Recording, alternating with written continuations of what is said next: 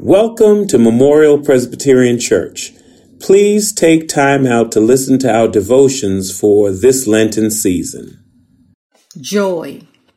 Do not grieve, for the joy of the Lord is your strength. Nehemiah chapter 8, verse 10b. Consider it pure joy, my brothers, whenever you face trials of many kinds. James 1, verse 2.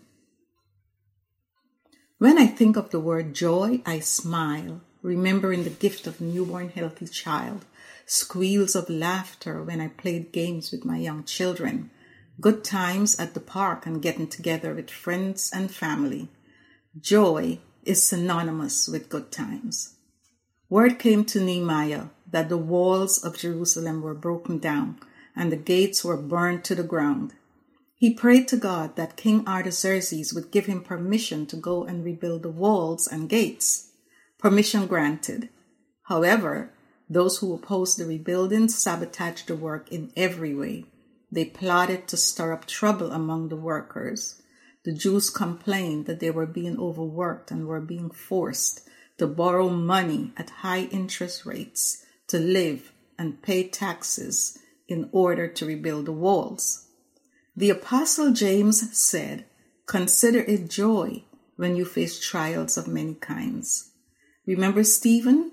The Bible says he was a man full of God's grace and power and did wonders and miraculous signs among the people. He was stoned to death for his faith in Jesus Christ. Remember Paul? At first, he was zealous in persecuting Christians. Then Jesus called him to take the gospel to the Gentiles. He was persecuted, beaten, imprisoned, threatened in every way. What joy is there in persecution, opposition, ridicule, war, wrongful imprisonment, or beatings?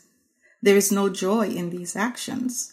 The joy is in the mercy of God, who himself provided a sacrifice for our wrongdoings, his Son, Jesus the Christ, who willingly gave his life for all who have accepted him as Lord and Savior.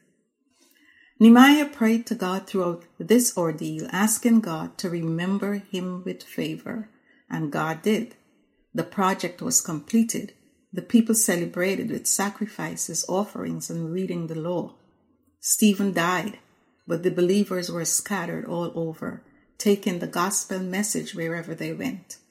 Paul was ridiculed, beaten, shackled, and placed in prison, but he persevered in his mission to take the gospel message to the Gentiles.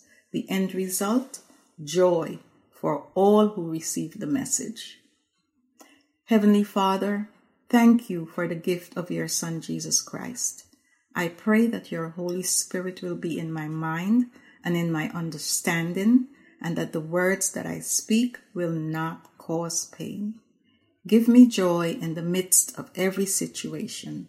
In Jesus' name I pray. Amen. Submitted by Deacon Pamela Grant. Thank you for listening. If you don't have a church home, please call us at 516-623-9561. God bless you.